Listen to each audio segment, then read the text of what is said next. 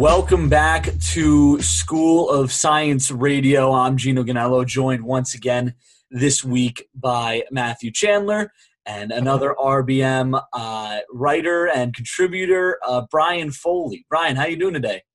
Oh, I'm doing well. How are you guys doing today? Pretty well. Pretty good. Matthew, how about you? I would have been even better had Evan ended the 10-year Derby drought on Saturday, but under the circumstances, I feel pretty good. Yeah, no, absolutely. And we'll get right into that. We'll hop right into it. Obviously, first thing we're going to talk about, probably the most important thing we're going to talk about today, the Derby, Everton and Liverpool drawing 2-2. Big ups to the pod, who all predicted 2-2 as the final score. So good job by us. There were two changes from the Brighton win. Allen and Gomes in the midfield. Obviously, they were injured, so they were not available for that Brighton matchup. Otherwise, basically the same lineup that we've been trotting out there every single week in the Premier League. Obviously, Mane scoring on the 3rd minute, and then Keane in the 19th, Salah in the 72nd, and DCL in the 81st to round out the scoring. Lot of talking points in this one, so let's get right to it. Obviously, Mane scores the opener, and then not long after, Pickford goes in to try and, I guess, however you interpret it, whether it be close down Van Dijk, whether he's going in there viciously, we'll talk about it, but eventually causes an ACL injury on Van Dijk. No red card, no foul. The decision was because he was offside, so Everton got the free kick off of it. Apparently, VAR did check for red card. They ruled that it was not a red card. Brian, we'll start with you. Correct decision? I don't think that Pickford isn't allowed, to come out for that ball, and I don't think it's a red. One, because he is offsides, although I would like to see him, even from a goalkeeper's just perspective, I think being a little lower to the ground. It's a very Jordan Pickford-esque situation, and I don't think it's a red because it is a very goalkeeper-specific situation. To people saying, well, he jumps into his knee. Well, when a keeper goes down and grabs, and takes out a player's foot, that kind of deal, it has to be judged on a kind of a different scale, if you will. I understand the argument about it being slightly different for goalkeepers, but I would still say it's a red just because I don't doubt. No part of me thinks Pickford meant to do it. Like I don't believe for 1 second there was any intent there. In the same way that, as we'll get onto probably later, I think there probably was in Richarlison's tackle on Thiago. But for me, it's reckless. It's terribly mistimed. And whether he meant to or not, he has endangered Van Dijk's safety there. So I'm not saying it was intentional, but I think you've got to look at the recklessness of it and say, on balance, maybe he deserved a red.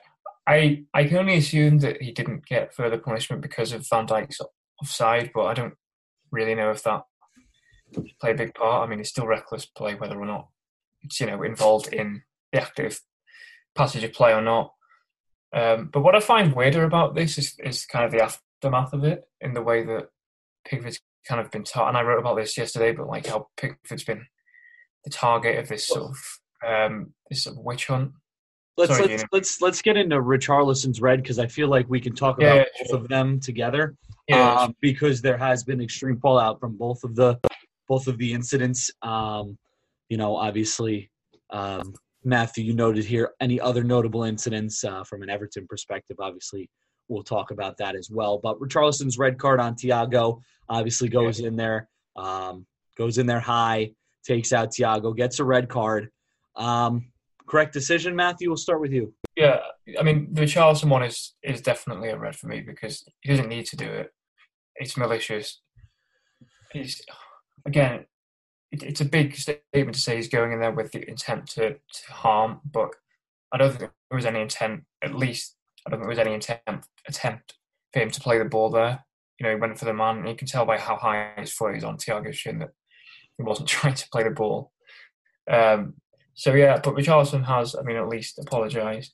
But again, I just find this kind of the aftermath of it in the way that, you know, Richarlison obviously, you know, it seems that he was kind of subjected to some pretty awful racist abuse on after the game, which obviously which has been called out and deleted since off Twitter. But the Pickford thing is weird, just because it's almost like Liverpool fans have never seen Jordan Pickford before, in how just kind of idiosyncratic, just how weird, how mad he is. Like this is unfortunately the kind of thing that you would probably associate with Jordan Pickford, just because of how unorthodox a goalkeeper he is. He will dive to catch balls by doing scissor kicks through people's midriffs. That's just unfortunately what Jordan Pickford is, and Liverpool fans really should know that better than anyone else, to be honest, given the way he's played against them in the last few years. Like, you know, catching a ball that's going over the crossbar, or, you know, fumbling a corner, or, you know, letting Divock Origi round him twice last season. So, again, you know, Pickford had such a weird game on Saturday, didn't he? And we'll get on to probably some of the brighter spots for him later. But in terms of this, I think probably the right. I mean, he's not going to get any retrospective ban because they've just said this afternoon there's nothing coming that way for him. But probably the right thing would have been, I think, send him off. But also, you know, for Liverpool fans and everyone to acknowledge that there wasn't a real sort of malice. You know, I've seen people say that he assaulted him, which is just not. It could not be further from the truth. Really, it's not an assault. It's just a clumsily timed, you know, reckless challenge, which unfortunately, and we should say unfortunately, because, you know, like any Liverpool fans goading Pickford, any Everton fans sort of celebrating Van Dijk's injury is also pretty shameful.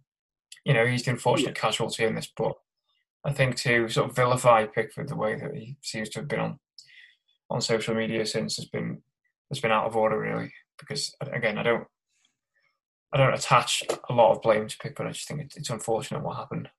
And I would say, to that end, I think Richarlison's is a worse challenge than Pickford's, because I think there is more intent there than Pickford. I don't know if, Brian, you agree with that? Absolutely. I think he had way more time to think about what he was doing. And as you said, you know, and as I referenced earlier, I give a lot of credence to the idea that it could be a red card. I really do. I just, again, have, you know, had that perspective. But with Richarlison, you know, that's something you have time to think about.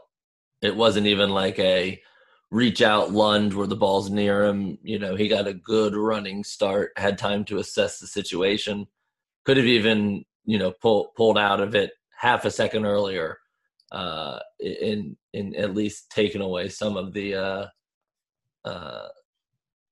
possible opportunity to injure your opponent. And like you said, it wasn't I don't think he went in with the intent to injure, but you are required to go in to make sure to avoid situations in which somebody can, you know, suffer a graver injury, if you will. But and then with Pickford, I'm sure maybe, I don't know if we're going to get into his mindset later or not, if we're going to dive into that. But I think the thing with Pickford is what's so dramatic this year is the way that his mindset now is in contrast with somebody like Carlo Ancelotti and what he's brought to so many other players. Do you know, like, just that calm, hey, we'll just take the situation and we'll go. And you've seen that, how it's improved. You know, Michael Keane, Yerry Mina to a degree. We could talk about maybe not the degree this weekend of the decision making. But it wasn't, but his mistakes even haven't been, you know, lack of attention or things like that. It was a poor decision. Whereas you feel with Pickford, the imbalance between emotion and focus sometimes can be so dramatic, and it's something that you just don't.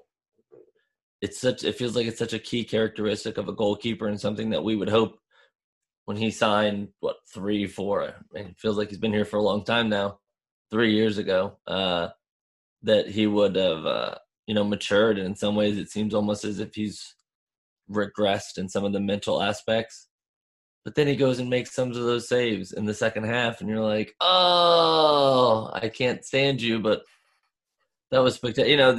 But then he does the same exact thing with the focus, like on the free kick, where they try to get him to step to his left because of the walkover assuming, and yet he holds his ground, and it leaves him open to make the save to his right. And I think that was a pretty key, that's a good reflection of when he is focused and in the moment. Yeah, and I'm sure we all agree that this kind of idea that he should be banned for as long as Van Dijk is injured is just completely nonsense. Yeah. I was going to ask, because is this something that I don't think this happens in America, at least from like with football, for example. Like Dak Prescott got injured the other day, and he's out for probably the rest of the season.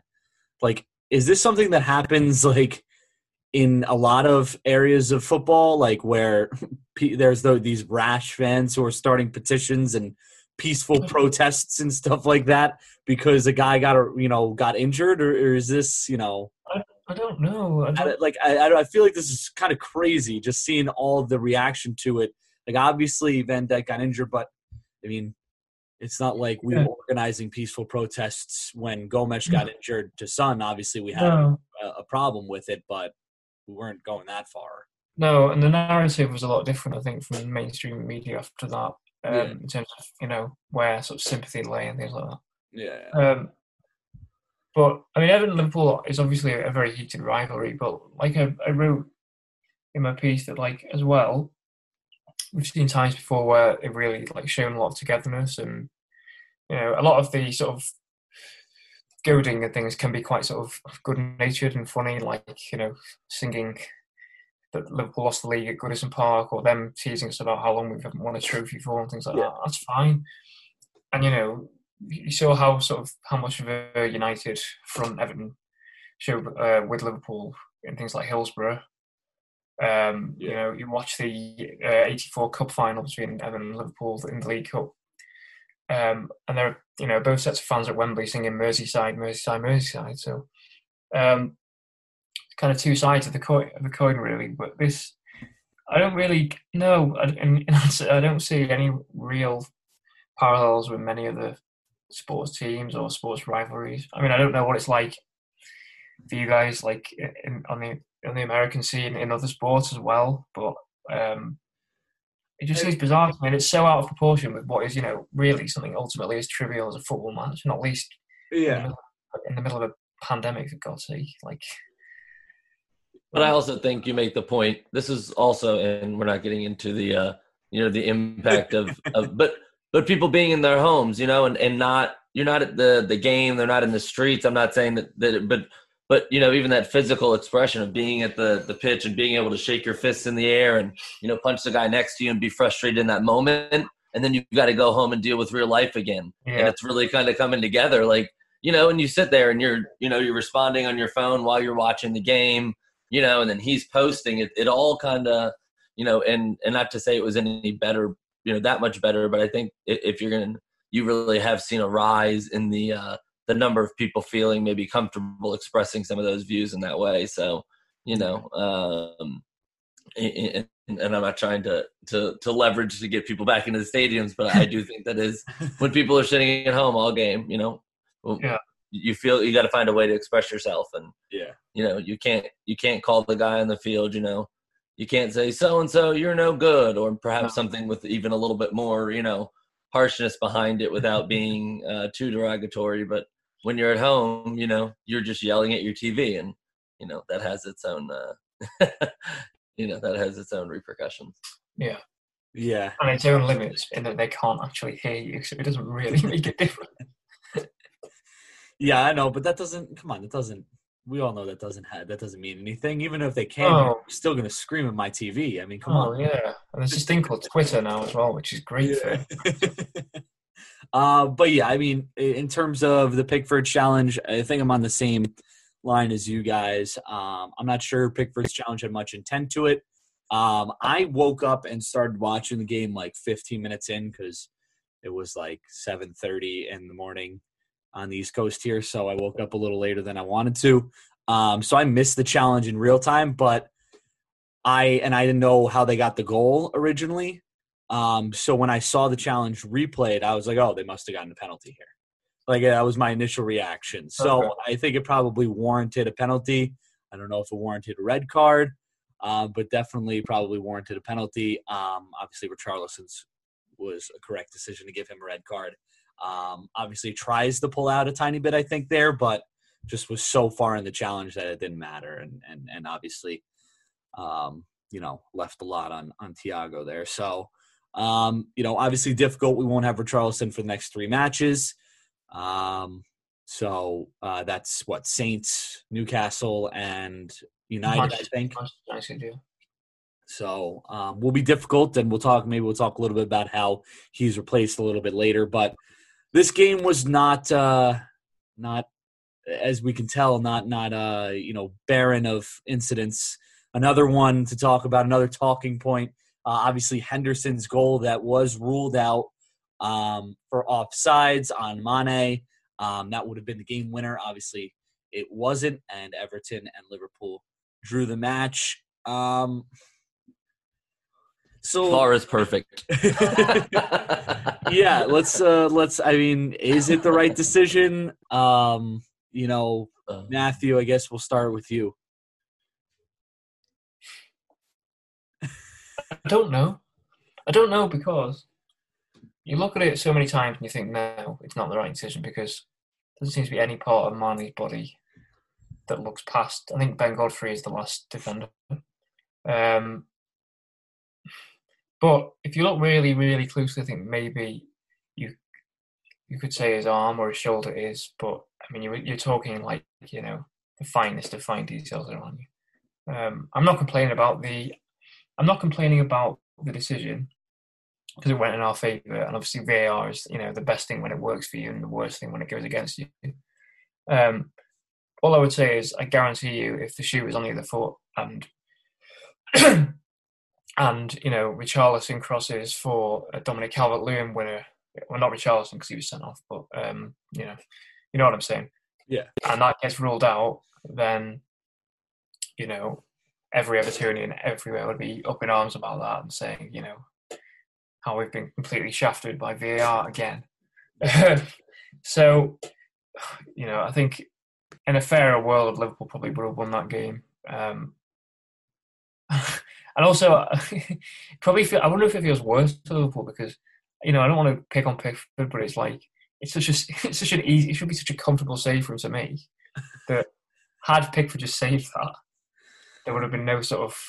I don't think Liverpool would have been that bothered about a missed late chance, whereas because the way it transpired is so bizarre, probably just makes it harder to stomach. Is it the correct decision? Maybe not. I don't know. But I don't work in Stockley Park. I don't draw lines on screen for a living, so I'm probably not I'm not qualified to answer your question, basically, Gino. Brian, how about you?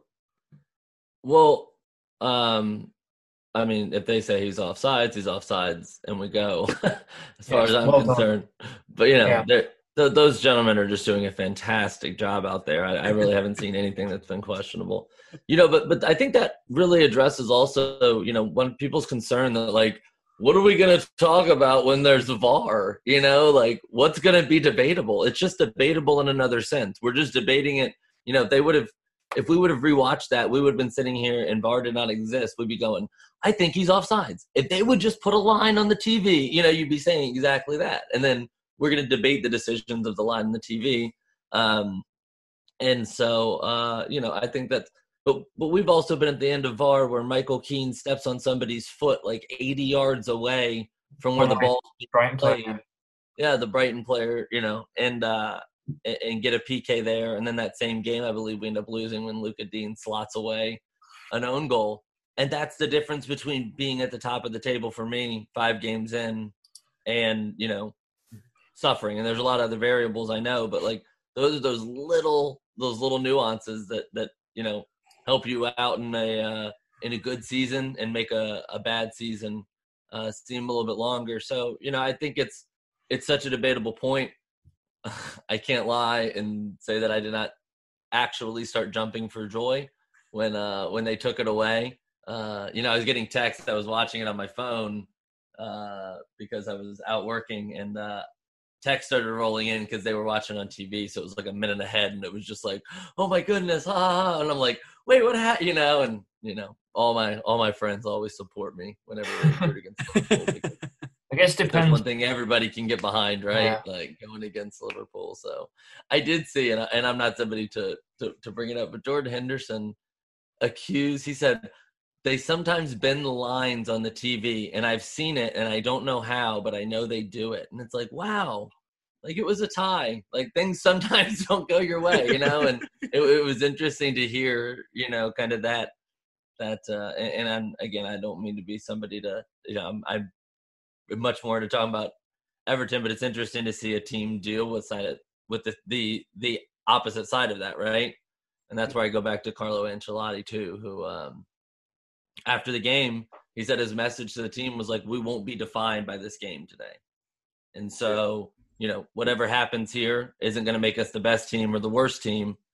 And I think you saw that out on the field, and, minus, maybe a couple people wearing gloves and stuff in their decision making.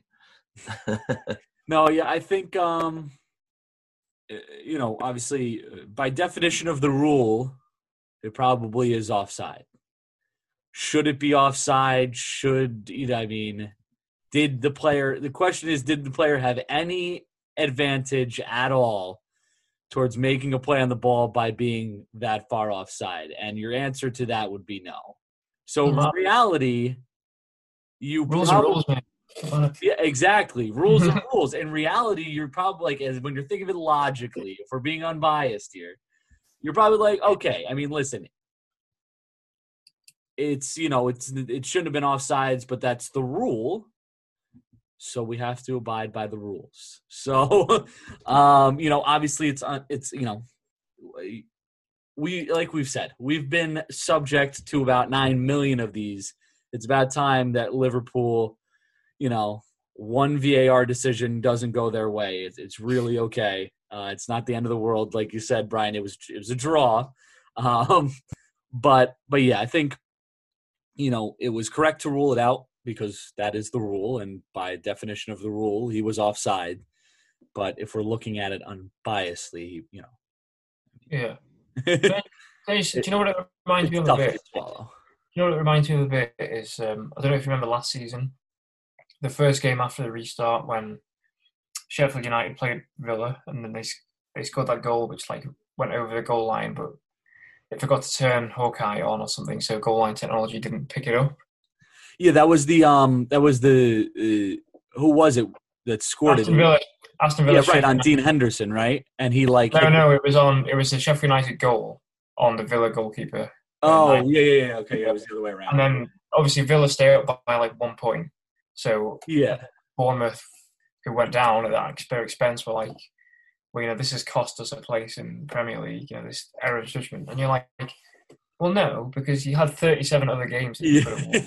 Yeah. So, if Liverpool are the best team in the league and they have 33 games to make up a 3-point gap on Everton, it's not unassailable, is it? I don't think any of us really expect Everton to finish above Liverpool yet this season. So, but I also think the only reason you can have those types of approaches to these games is that when you're playing well, when you're bound for another 9th or 10th place, these matches against Liverpool become season defining to fans in a way, because you've got nothing else. You're out in the quarterfinals of a League Cup and those kind of deals, and now it just feels like all of a sudden our perspective is so much larger that we are no longer just looking at single games as markers, if you will. That's not to say there's not a lot to take away from this, but in 5 or 6 weeks, when we're debating how do we end up drawing that one game and we still haven't lost, I'm just joking. Hopefully that's what we're talking about. But the fact we're having that conversation, I can say that the fact that reality exists even in the smallest percentage, makes these kind of games just feel smaller. Now people feel like we have a genuine opportunity at Europe, not hey, let's go on a good 8-run game at the end of the season and see if we can catch somebody, on the right time. Now it feels like we can put together a run. Richarlison's out and we are not running around with our hair on fire, as fans. It's because it feels like they're not Richarlison and we've got to find other solutions. But it feels like we do have some different options that provide different things and a manager who is going to make the adjustments necessary, to do things and to make sure that we stay successful in doing the right things, right? So we also have, how have we gone this long and not talked about how good Dominic Calvert-Lewin is at soccer? I'm sorry. I just want to. Yeah, I know. I feel like we've been talking. There's so many talking points. I know. Dominic Calvert-Lewin getting into space to head the ball into the net, but there were, I guess, probably some other incidents that maybe we touch upon. Obviously, there's been the big one, that everyone on the Everton side has been talking about. Obviously, I think it was Andy Robertson that seemingly kicked out at Allen after he was pushed down by Yerry Mina.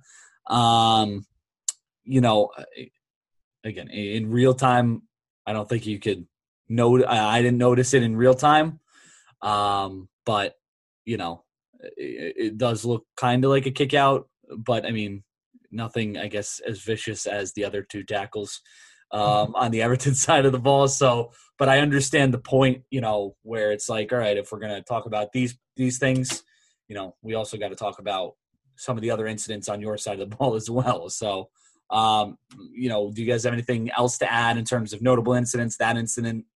Well, only that's what VAR is for, is to, literally in the title, to an assistant referee. His job is to assist the referee. So if the referee misses something, VAR should spot it. And, that Robertson on Allen is, a classic case of something that should have been brought to, who was the ref? Is it David Coote?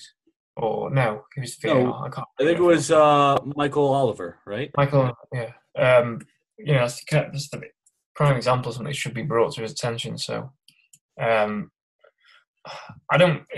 it's not something that I get massively worked up about, like, whether opposition players should have been sent off or not. Maybe, like, if that was in Liverpool's own penalty box and he does that, so, we have another penalty or things like that, then, you feel more aggrieved. But, I kind of struggle to get too upset about things like what Robertson did. I know it's not nice and it's not good conduct.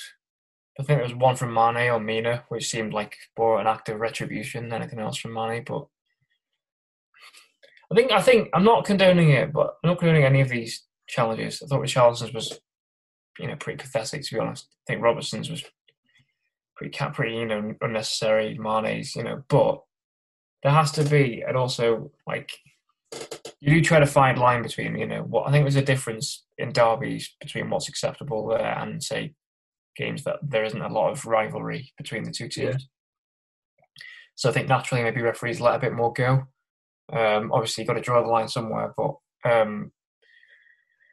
I guess it's not our job. It's not our decision to make. It's Michael Oliver's and VAR, so we can only sit here on podcasts and moan about it. Yeah, no, absolutely. It's, there's some difficult decisions to make. Some calls were made, some calls weren't made.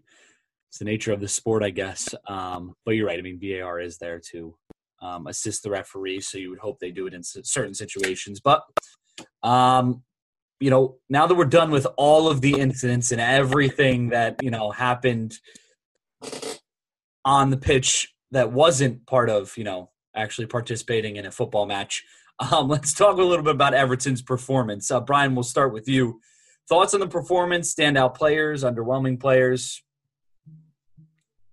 Yeah, I overall thought that we actually played, incredibly well. I know it didn't feel like it at times, but if you look at things like, that we ceded a lot of possession. I think they had like 150 more passes, but 120 of those were in the midfield third. So they only ended up with like 20 or 30 more passes in the attacking third than we did. And so, dribbles completed.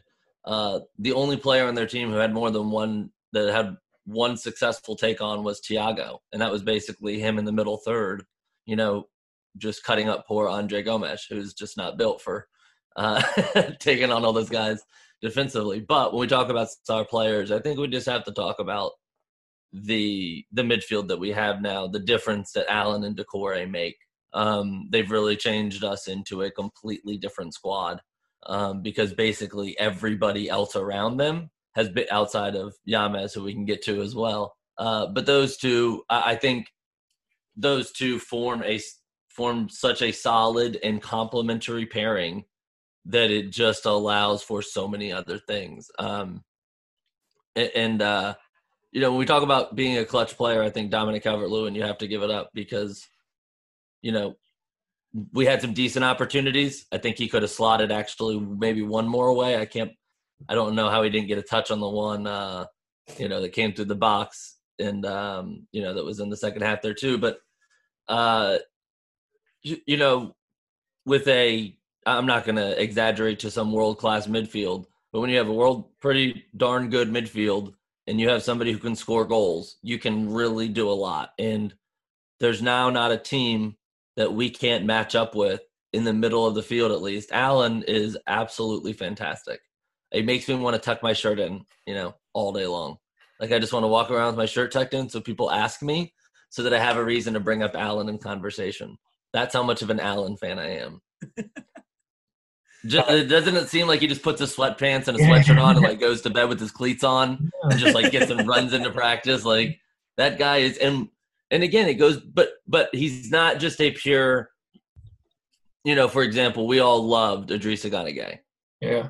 But the addition, Allen is basically, to me, the same player with just that added bit of composure before the tackle and on the ball. He switches play on his own from deep positions, being able to win just a tight ball. And those kind of situations are massive when you have somebody like James Rodriguez, who is playing basically laterally across the field. Everybody else is playing goal to goal, and James is playing just like parked and just moves, kind of moves up and then he moves across the field. And but I go back to Carlo too. He just puts all those pieces together. But for me, Allen and Decore, and being able to match up and not have to try to cover for the spine of your team is an incredibly massive thing when it comes to matching up against other teams. It was a good effort by a Liverpool team who's just had to go to the league leaders and give it their best shot. They did a good job, but I'm happy that we get to spend at least another week at the top of the table. I was happy with the result mainly because of how the game went. I wouldn't say I expected Everton to take the game to Liverpool, but I think, especially after Van Dijk went off, you're looking at it and thinking, their defence is kind of, I saw someone compare it to like their sort of 2017 defence, like before Van Dijk and Alisson came, and it kind of had that sort of hallmark about it. I was kind of disappointed in a way that we didn't really test Adrian more and apply more pressure on the defence, but I think you've got to give credit to Liverpool as well and say, they really raised the game, certainly from last time out against Villa. So overall, I think you've got to be pretty satisfied with the draw. Obviously, the unbeaten run stays intact, which I think was the most important thing. And I think you're right in saying that game doesn't really define us. I mean, unless we end up in a title race with Liverpool where, the two Merseyside derbies probably do, which I don't think will happen, to be honest. Sorry. I think, you're looking at games more like the next three, Southampton, Newcastle, Man United, and saying they're the games that you should probably be looking to pick up maximum points from. In terms of individual performances, I thought Pickford was such a weird game, wasn't it? Because I know we've already talked about his collision with Van Dijk and then the Henderson mistake. But in between that, he made three fantastic saves, I think, particularly the one from Joel Matip, which is, really, a goal-bound header where he stretches out an arm and manages to clutch it to safety. That was, actually shouted out, what a save when he made that, because just stunned by Pickford managing to save that. Other than that, I thought Luca Dean was, just, it's not really a standout player anymore, because he maintains this sort of consistent level of quality, and his ball for Calvert-Lewin for the goal was exceptional. And again, it's just the kind of delivery that you just expect from Dean. It's not really a surprise anymore. Michael Keane, I thought, was good again. He's probably been the most improved player, I think, under Ancelotti. And I'd also probably give a shout out to Ben Godfrey, because to make your debut in Merseyside derby for the team that never wins Merseyside derbies, as a still pretty young and inexperienced, 22-year-old, playing out of position at right back up against down the same flank that Sadio Mane and Robertson occupy. I thought he did a really, really sterling job at sort of nullifying their threat, and really impressed by sort of first viewing we got Godfrey in an Everton shirt. On the other side, I thought obviously Andre Gomez kind of struggled through the game, and sort of he sort of bore that sort of look of a very sort of someone who's had a very heavy night on the ale and is sort of staggering around in the morning trying to shake off a really horrible hangover. And I was kind of disappointed with Yerry Mina as well. I didn't think I think Yerry Mina's been good this season, but I think he still has these odd games in him where his sort of erratic nature can be to his detriment. You see how it can be his sort of greatest strength in games like Crystal Palace the other week, but then on Saturday I thought it was one of his worst games for us. Certainly, if he clears that with his other foot, I think that cross that Salah scores from, it's a great finish from Salah, but you look at him, and if he hits it with his other foot or just shows a little bit more composure, I think Everton have no problems there. But that wasn't even the first time he did it. I think he had done it a few times, and I just kept saying to myself, he just kept tapping the ball into the middle of the box every time he tried to clear it. I'm like, just clear the ball. I was frustrated with Mina at points as well, because I agree that goal doesn't happen if he clears it with his other foot. Obviously Gomes being the other player who underwhelmed. Godfrey. I think you're looking at it now and think probably, when Mason Holgate back, I think he will come in, and I think probably looking at Yerry Mina being the one who drops out. Yeah, I think Ancelotti trusts Michael Keane a bit more than he does Yerry Mina as well.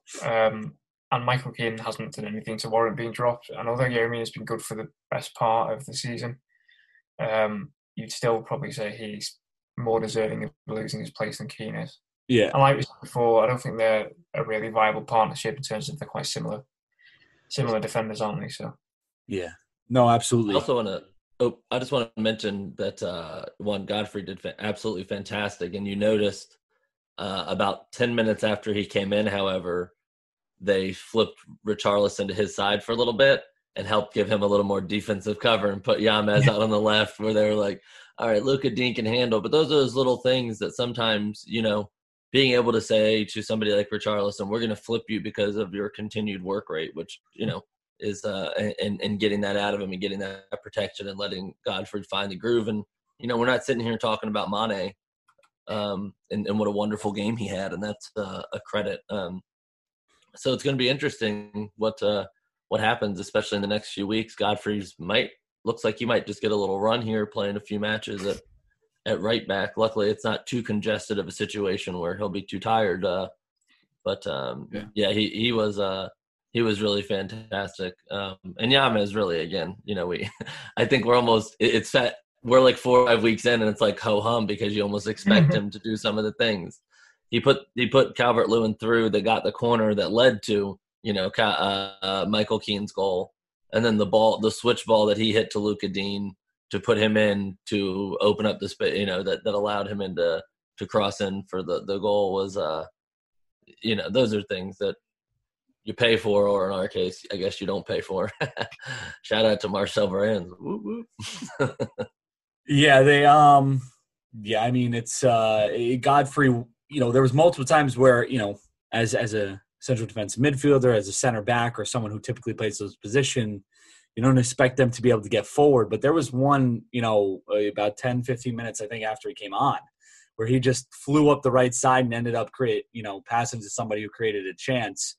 And I was like, okay, like that's pretty solid. Didn't expect that. But yeah, I think he played really well at right back, obviously, especially for a derby, coming in your first match off the bench, after the captain goes off injured, it's a tough role to fill, especially against a Liverpool team who has those pacey wingers and outside backs. But really good job by him. In terms of Gomes, just to kind of, add to his, put some stats to how poor he was the other day. Just 77%, 77.8% of his passes were completed. And somebody in his role that's, can't have that. Somebody who's playing his role. So, it's difficult. Obviously not a great game from him, but, great games from other people. Dominic Calvert-Lewin now scored in each of Everton's first 5 league games, which I believe is the first person to do that. Tommy Lawton was the last in late 30. Yes, exactly. Tommy Lawton was the last one, and he's the first person in the Premier League era, I believe, to do that. Really, I mean, he's been phenomenal. His finishing has been, you look at his finishing 2 years ago compared to where it is now, and his positioning, and it's really been an unbelievable transformation for him. So always, as somebody who's supported him since 2-3 years ago when he first came on, and always felt like he could be the guy. Great to see him do well as well. Obviously, some of this stuff, some of these stats coming from Pete's five stats that he posts on the website every single after every single game. Just some other things. Obviously, we talked about Pickford's lucky day, 3 gate saves, but saved by VAR twice. This is a cool thing that I thought Pete mentioned. Comeback Kids, another 2-goal response. EFC Stato had posted a chart here after Everton conceded the goals conceded in Everton's 2020-2021 season. And they, after conceding, they, against West Brom, they were down 1-0, proceeded to score 2 goals to go up 2-1, and then were tied 2-2, scored 3 goals after that. I feel like that's been something that, has been a huge factor of Everton, is their ability to come back, their ability to get back in games, and have that mentality, which they probably they haven't had in a very long time. So. Really, I would still say it's progress as well. Though it's like I know we didn't win, the streak came to an end, but I would still consider Saturday like a step in the right direction, just because, like you say, like the way we fought back, we didn't lose heart after falling behind twice. Yeah. You can imagine maybe previous years maybe would have lost by a couple of goals. I think Michael Keane said that even in his interview after the game. There's obviously a lot more resilience about this Everton team, and I think that's a testament to not just like the change in style from Ancelotti, but also the change in mentality that he's brought. And again, that speaks to good coaching and good management. So I don't see it as like a step backwards just because we didn't win again on Saturday. Yeah. No. Brian, anything to add to that? Yeah, I mean, I think, like you said, the ability to come back says a lot, and having the self-belief, which we obviously do. There seemed to be genuine leadership on the field, which is something that had been completely, has been vacant. And that we made the little adjustments, that we needed, and even when we went down.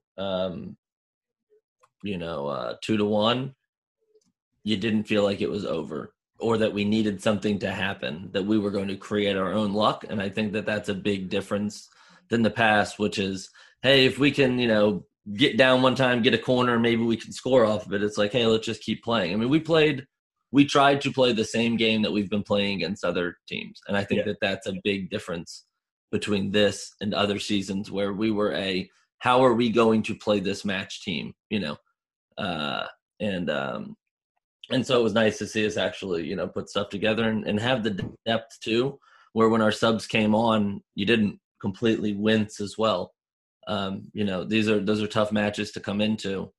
And I think our overall development, it hurts me to say, might be helped out a little bit by happening in a vacuum, because we're just focused on playing the soccer that the manager wants. There's no other, well, I got, caught up with the fans, or I got caught up in the emotion of the moment, which again makes Richarlison's kind of worse, to be honest with you, because that is purely from driven within. But I think that's a big difference that, we've had the ability to, a lot of these, we're playing well and they're, people call them training sessions or whatever, but I think in reality, the adjustment has been made by a lot of teams. And I think we've made that adjustment better than a lot of teams have. You see the people who almost need that jolt, the Leicesters, the Sheffield Uniteds, who almost depend upon riding that crest of emotion that they create with their own, expectation ratio kind of deal. And it's going to be, I can't wait to see our fans come back and now into an environment in which it's kind of like, all right, we've reset things. Here you go. Here's your new product that you get to cheer on. The difference between now and when, leaving in March just couldn't be greater. But I think as a fan, when you feel like your team might come back, that is a whole different element too. I won't say I expected us to, but I felt like we could do it. Like we had enough options, that there were enough different ways that we could find it. And we have Dominic Calvert-Lewin, who, I mean, that guy is really just good, isn't he? Yeah, no, he really is. And I think that developing in the way that he's developed in the ways that I think people talk about it being difficult to develop at his age. He's become a better finisher, not just obviously with his head, etc. But he just, again, he exudes that calmness and confidence. Even his celebrations, right? Like as excited as he is, he's not losing his head. And right now he should be on cloud nine. And if he were playing for, honestly, any other team, I think people would be out of their mind at what he could even continue to become. He's still so young. In 2 or 3 years, what kind of player is he? And if we can give him the vehicle where we're not having the discussion on, all right, how much are we going to sell him for, guys? And it's at that time. And we can also take the credit of having genuinely developed him and take him to the next level as well. We didn't develop him as a youth for sure, and that was a different stage of his career. But the fact that we were able to sign him at that age, play him at Premier League 2 games for, a brief bit, and then work him to this level is a credit to the club as well. It's hard to keep confidence as a young striker. We've got a laundry list of them that we have signed and shipped back out. Moise Kean, that would have happened. So it's incredible that he's just through all the changes, right, and he's come out the better for it at the other end. And having somebody like that who can score so many different ways is something that we have missed since Lukaku. Honestly, I'm not saying he's prime, Rom yet, but hey, he might score a header. He might run in behind. He might play 1-2. And they're different players. Obviously, Rom, with the team he had around him, he kind of did everything on his own, much more physical. Whereas Dominic Calvert-Lewin, he kind of just seems to be in the right spot at the right time. His positioning always seems to be really good. Obviously, the fact that he can jump literally out of Goodison Park probably helps him a little bit on those headers. But yeah, I mean, he's unbelievable. You just got to hope that it continues for him because, he's soaking it in and just loving every moment of it. And this is what he's worked so hard for. And, to see somebody, like you said, that came up through the ranks, obviously big credit to Big Dunk. Obviously has done a good job with Calvert-Lewin. And I feel like they talk about that every single game. But, big credit to him and a really, really good stuff from Dominic Calvert-Lewin. But That's really, I think that's it. As many talking points as there were, I think that's all we got for the Liverpool match. We're going to take a quick break here, but after we come back from this ad break, we are going to hit on some Everton news.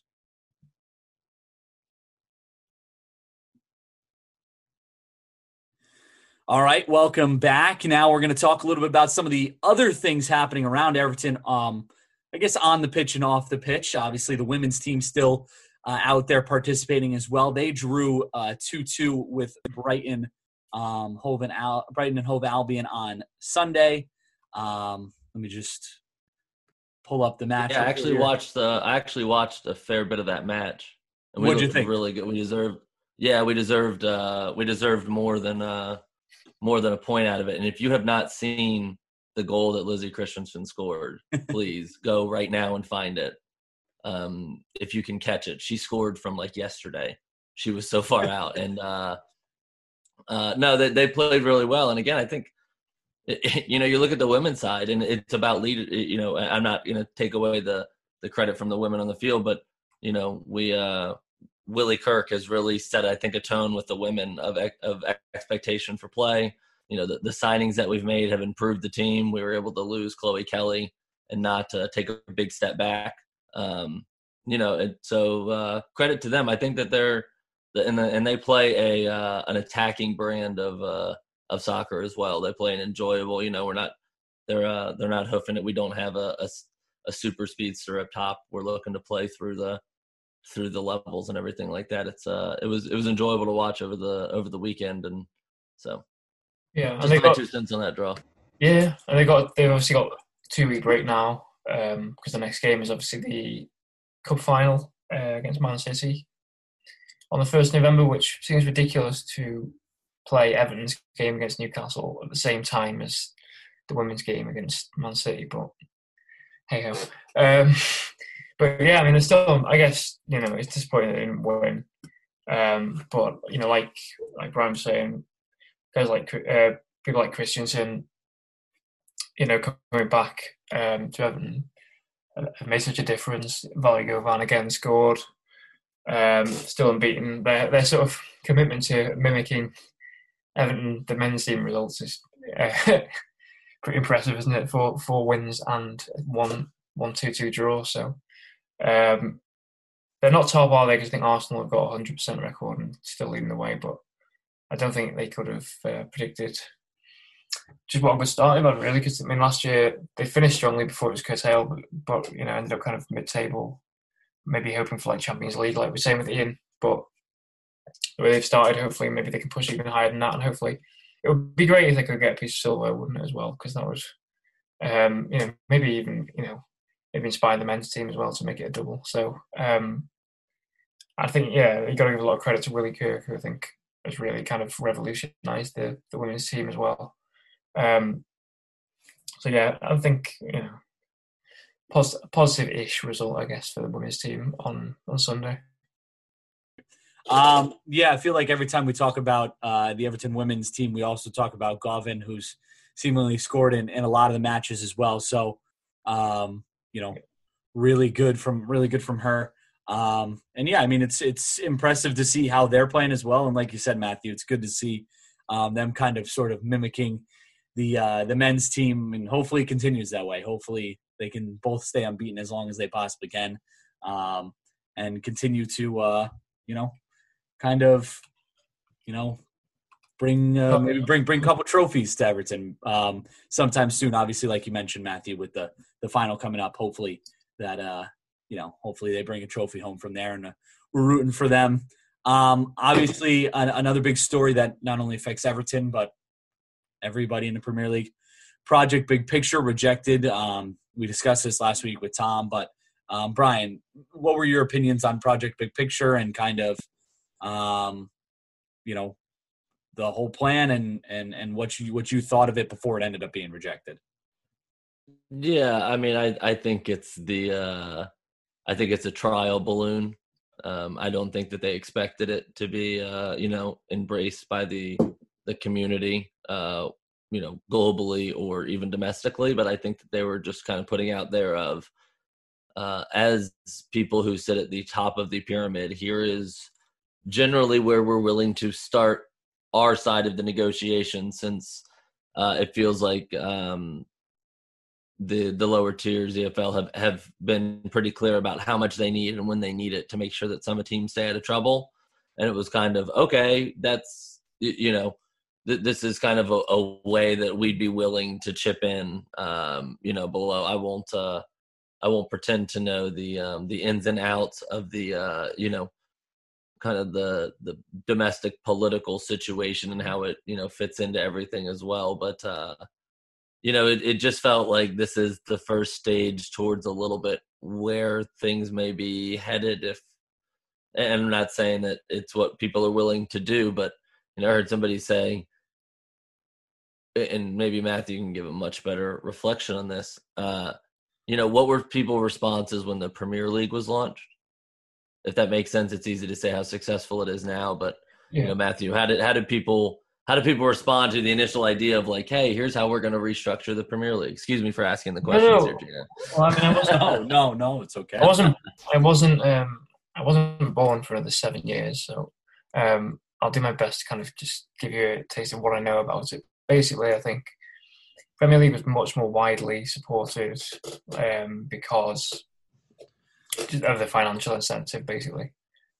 This idea that you could break off from the Football League was basically seen as this kind of big cash cow, which, a lot of, I think the FA kind of spearheaded it as well, and, pretty much every team in the first division bought into it and joined. And this is very different in terms of, obviously Liverpool, Manchester United tabled it, but it was kind of unanimously thrown out. Yeah. So I don't think there's quite the same appetite for it. But what I would say is that I don't think it.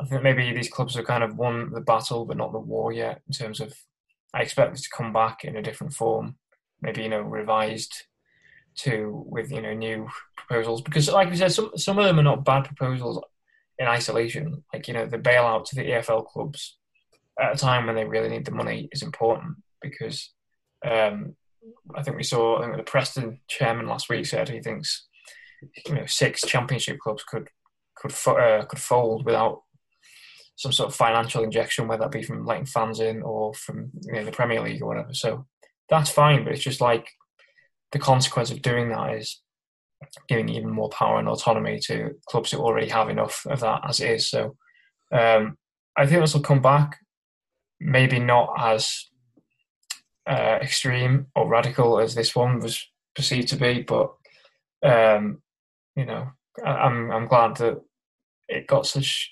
widespread disapproval, and I also like the fact that Denise Barrett-Baxendale, our chief exec, demanded an apology of Liverpool's chief exec Tom Werner and Man United's vice chairman Ed Woodward, which was not forthcoming. I think Liverpool was John Henry. I'm pretty sure. I think he tabled it, but I think at the meeting, I think it was Tom Werner, the chief exec, that he asked for an apology off him and Ed Woodward, which did not come. But but as you mentioned, I'd love to try it. Some of these clubs are drowning, and eventually, that lifeline, whatever reform it takes, they're going to have to take it. And I think I think Man U, those Liverpool teams are looking past the rest of those mid-table Premier League teams. They're not looking to join up with them. They're looking to, that next level down, those championship teams, and saying, hey, we can help you. It's these pesky teams in between us that won't let us get you the money. Yeah. And I think that, like you said, if there's championship teams that are folding, then what are happening to the League One and the League Two teams? And if there's money available, you get in the raft, or you take that lifeline, and you worry about the what it's going to cost you later, and that we can get into the business ethics of all of that later, perhaps, of them taking advantage of a COVID situation. But economics are economics, and the reality is the reality. So and I think that you can have people that don't like it. But if they find out that their club is either going to have to vote for whatever the new plan is or fold, all of a sudden you will find fans that are going to have to say, hey, I just want to have a team to root for in 3 years. So, I'll worry about what Man U and Liverpool get from it anyway. We're not catching them in the next few years. Yeah. So I think it feels like death. Yeah, it feels like death by a thousand cuts doing it this way, isn't it? Right. Yeah. Just like slowly bleeding these clubs dry for your own gain, which, like we said last week, is not the way that the English pyramid is designed. It's not what makes it great, and it makes I think we risk never seeing like another Leicester story again, or Bournemouth and Wigan, teams like that, because it becomes so condensed and so predictable, I guess, as well. And that's not what makes English football kind of the unique. That's not English football's kind of unique selling point, is it? So, aside from like the financial aspects of it, I just think as a spectacle, you'll get diminishing returns from this as well. So, like I said, I'm glad it's gone, but I think it'll come back. So, yeah, want to hold your breath there. Yeah, and just if anybody out there is looking for a good book to read on how the Premier League started, I read a book called The Club: How the English Premier League Became the Wildest, Richest, Most Disruptive Force in Sports. Really good detail, like actually one of the best books I've ever read. Just kind of about how the Premier League started and those meetings, what happened inside those original meetings, and then how it got to where it is today. But Project Big Picture, I think from reading that book and kind of seeing the response to Project Big Picture, a little bit different of a response. But we'll see how it plays out. I'm sure there will be a counter by those top clubs to get this deal across the line. What that will include, we don't know yet, but I'm sure we will find out in due time. Final thing to talk about here with Everton news. Obviously, the EFL transfer window shut, so officially no more players going in or out of Everton. Go ahead, Brian. Oh yeah, no. Just that's it for Everton. No more transfer business. Callum Connolly loaned to Fleetwood Town for the second time in 2020, and then Shani Tereshai also. He was his loan was canceled at the Dutch side he was playing for, Emmen, and he was now released by the club after that. So just a couple players who went out for Everton before that EFL transfer window shut. I think we were expecting a little bit more, but Matthew, thoughts, everything. Yannick Bolasie lives to survive another window, as well as Bezic, Pennington, anyone else? Don't think so. No, I mean it's just I don't know if every club has these kind of dead wood where you kind of need to trim the fat off the wage bill, but it certainly seems like Everton have a lot, and a lot of the same players. Matthew Pennington's 26 and he's still in the reserves. I don't think Connolly's got a future at Everton. I think maybe, again, if you're not going to play these players, maybe best to loan them out because you're more likely to command a fee. Not sure when Connolly's contract is up, but Tereshai never worked, did it? I mean, he was one of Martinez's signings. I remember Martinez bigging him up, and then Ronald Koeman took one look at him in pre-season and then loaned him out and then never to be seen again. So, I feel a bit sorry for people like Bolasie and Bezic who obviously couldn't get moves. Whether they still have time to go abroad, if any transfer windows still open abroad, I don't know. But guess that's the reality that you're left with when you give players, bloated contracts. Wait, did Umar move on, or is he still? Umar got released. Oh, that's right. I'm sorry. I know. See, poor guy. Well, he still hasn't got a club though, so maybe if Everton obviously short of a striker now that Moise Keane's gone, so they need to give him a call. I'm sure. If I had to say one thing about this window, and I'm not sure that it was a bit out of control, but especially now with the signing of Godfrey, is that I wish Jared Branthwaite would have gotten off to a loan, because now we've got a lot of depth at center back. You can have Luka Dean as your fifth center back as opposed to your fourth center back, and that's okay. And we could have gotten him off now. I think with his ankle injury, it just put it difficult to find a team that was going to take him on. And maybe they just decided that, I think it's only like something like 65 days, no, less than that, 62 days until the next window. So maybe they just decided, hey, spend the next 2 months, we'll get you healthy, and then we'll have that next window to maybe get you into some lower league games. that's exactly what, for me, we're not, instead of playing 28-year-olds on our Premier League 2 league team, having a 19-year-old center back be able to come in and, work on his health there. But that's, if the season winds up with him only getting like 3 or 4 games, then I'll be very disappointed, because he was really, really good in the restart for me. And he showed a lot of promise, and somebody who can allow us to sell on in the next year or two, somebody like a Mina or a Keane, and keep that kind of cycle going, that all of a sudden we have some real good young center backs. So outside of that, we could have trimmed a little more fat, but it sure seems like it's a lot better than it used to be with some of the people that we did get rid of, for sure. Yeah, no, it's like you said, it's difficult. Obviously, Yannick Bolasie, he had, I guess, a Middlesbrough move that looked like it was going to get done. Just the paperwork didn't get in on time.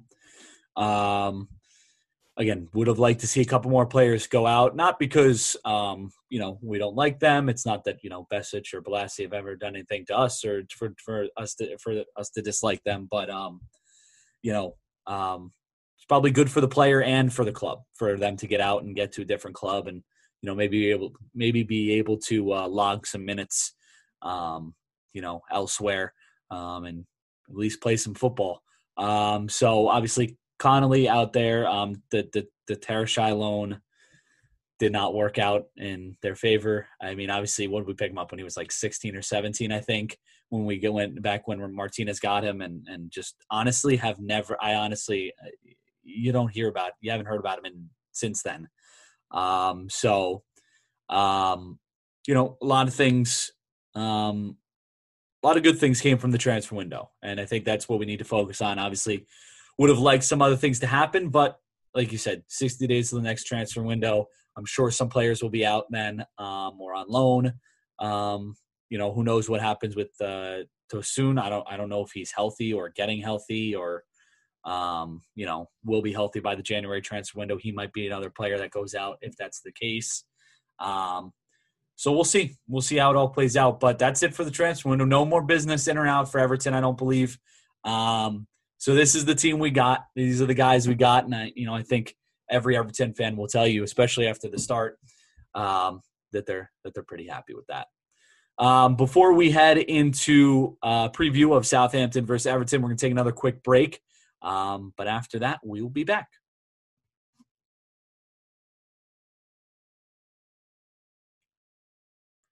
All right, back with the Southampton versus Everton preview. Obviously, this game taking place Sunday, October 25th at 2 p.m. British Standard Time. I believe that's, 9 a.m. over here, I think, on the East Coast.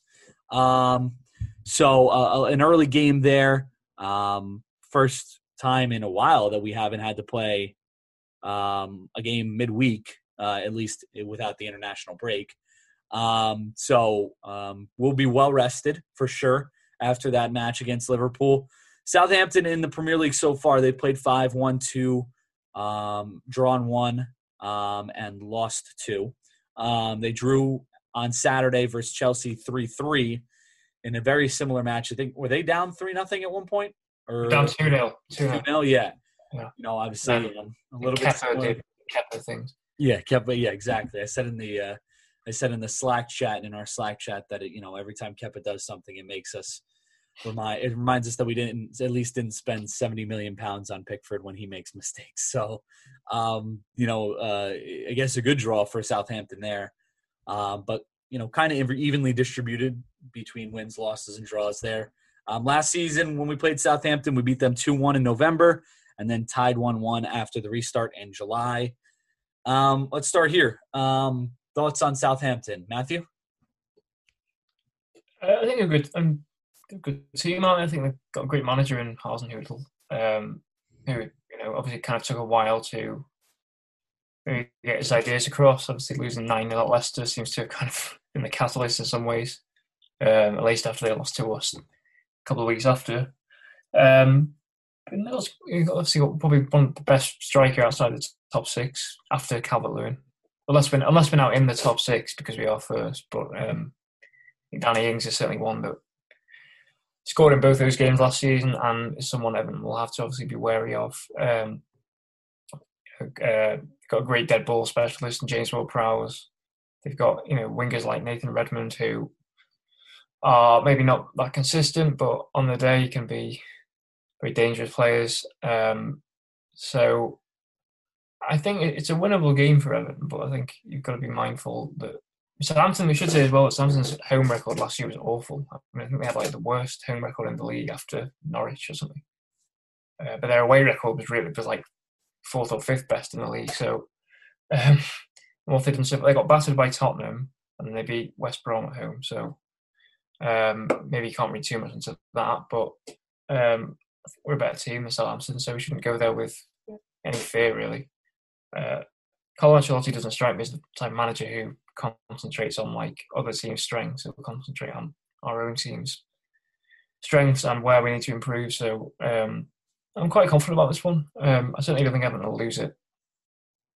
I think we should go there and, even though with the away side, try and impose ourselves on Southampton, and maybe I can see it maybe kind of similar game to the Crystal Palace game. Quite gritty, quite tight, but I would fancy Everton for this one. Brian? Yeah, I think Matthew covered Southampton, and you'll notice how he didn't mention any names in the center of the midfield, and I think that's where it's going to be a bit. Their loss of Højbjerg, they really lost kind of their engine. People like Romeu, who had a great goal and everything over the course of 90 minutes up against an Allen and a Doucouré, who are not invincible, but again, that's I think their weakest point. Everybody that you mentioned being whether their threats are solid generally or out wide. They have big center backs. Vestergaard's a big guy, but they're not great lateral movements. So I think we'll see them actually, I think especially against Calvert-Lewin. And that's where, how do we play without Richarlison?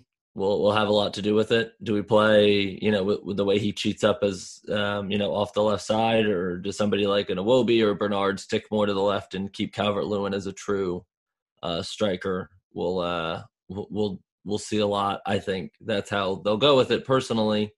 I don't think that I think, player for player were there.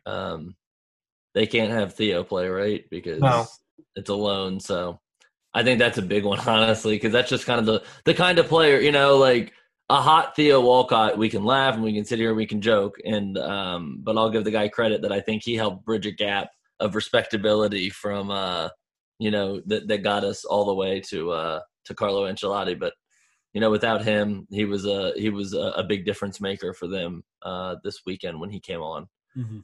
And he was pretty massive there. So, if we show up and we play, it'll be interesting at right back too. I don't expect to see Seamus Coleman. Usually when you grab your hamstring, it's usually more than a week. Even if you're just being cautious.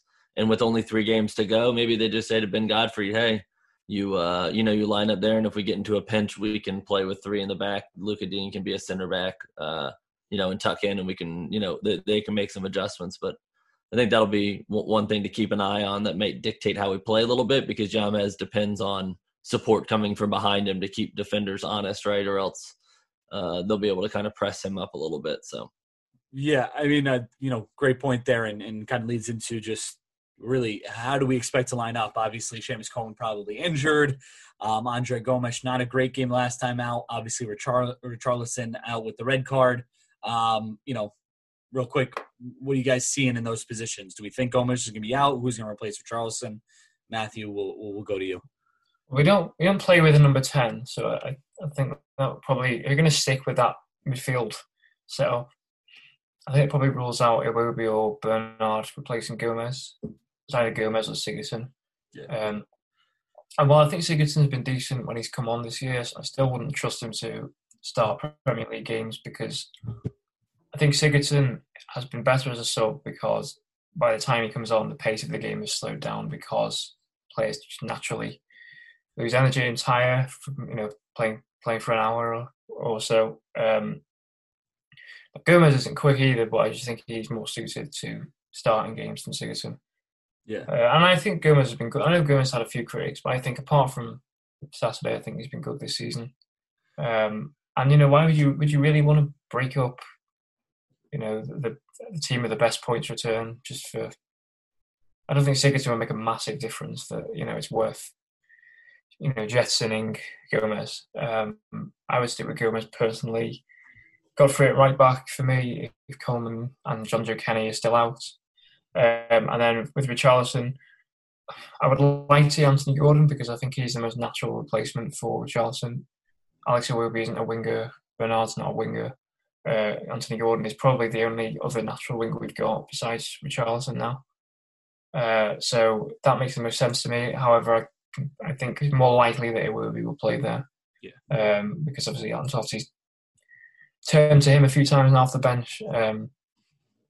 So not holding out a lot of hope for Gordon, but I'd like to see him get the start there. And I think that I think is a good enough team to beat Southampton. Brian? Yeah, I mean, I agree with Gordon. I would like to see more of Gordon, but I also at this point trust Ancelotti. He's given him some runs out early in the season, so we know that he's not. I would have no doubt that he's kind of. But I think he'll appear on the bench and hopefully take advantage of that opportunity to get him some more time. I think you'll see Iwobi there. I think you'll see Godfrey go to right back. And honestly, I think this is the game to play Gylfi if you're going to start him.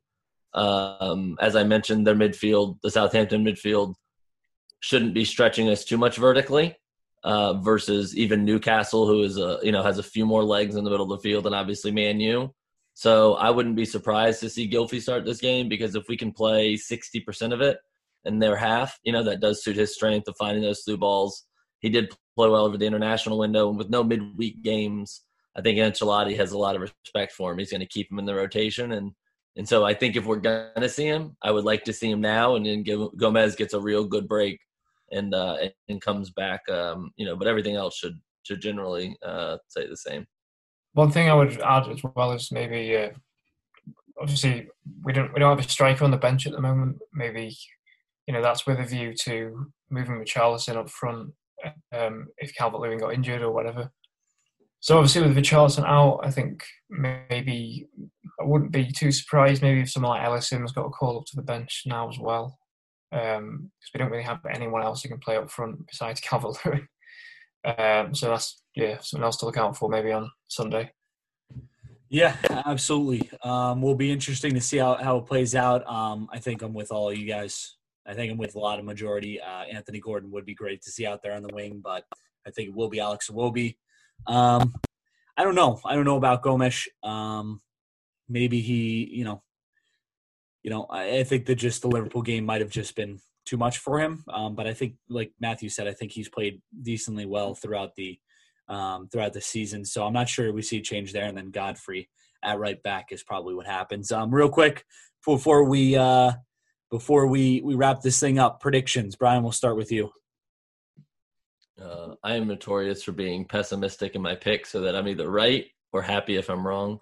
But I think at this point, I have a little bit of faith that we'll go in there and get the win at 2-1. Matthew? I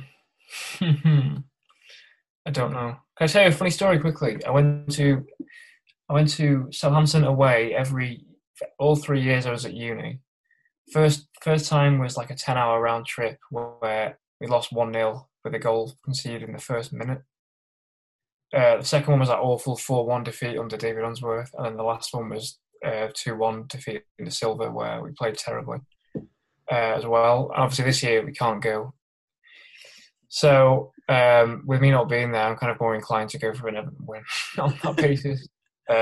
We did win there last year, to be fair. We won there 2-1, and I think maybe 2-1 again, because I still don't really trust us to keep clean sheets, but I do trust us to score quite a few goals. So 2-1. Yeah, I'm going to go, just to switch it up, I'm going to go 3-1. I'm in agreement. I don't think we keep clean sheet, but I think maybe we get a nice we get a few goals. So that's it. That's the episode. Brian, thank you so much for joining us. And it was nice to be here. Thank you. Yeah, absolutely. Great to have you. And Matthew, as always, thank you. Thank you to everybody out there for listening. Make sure you subscribe to the podcast if you like it, so you get that download every week. That's it for us. We'll talk to you guys next week.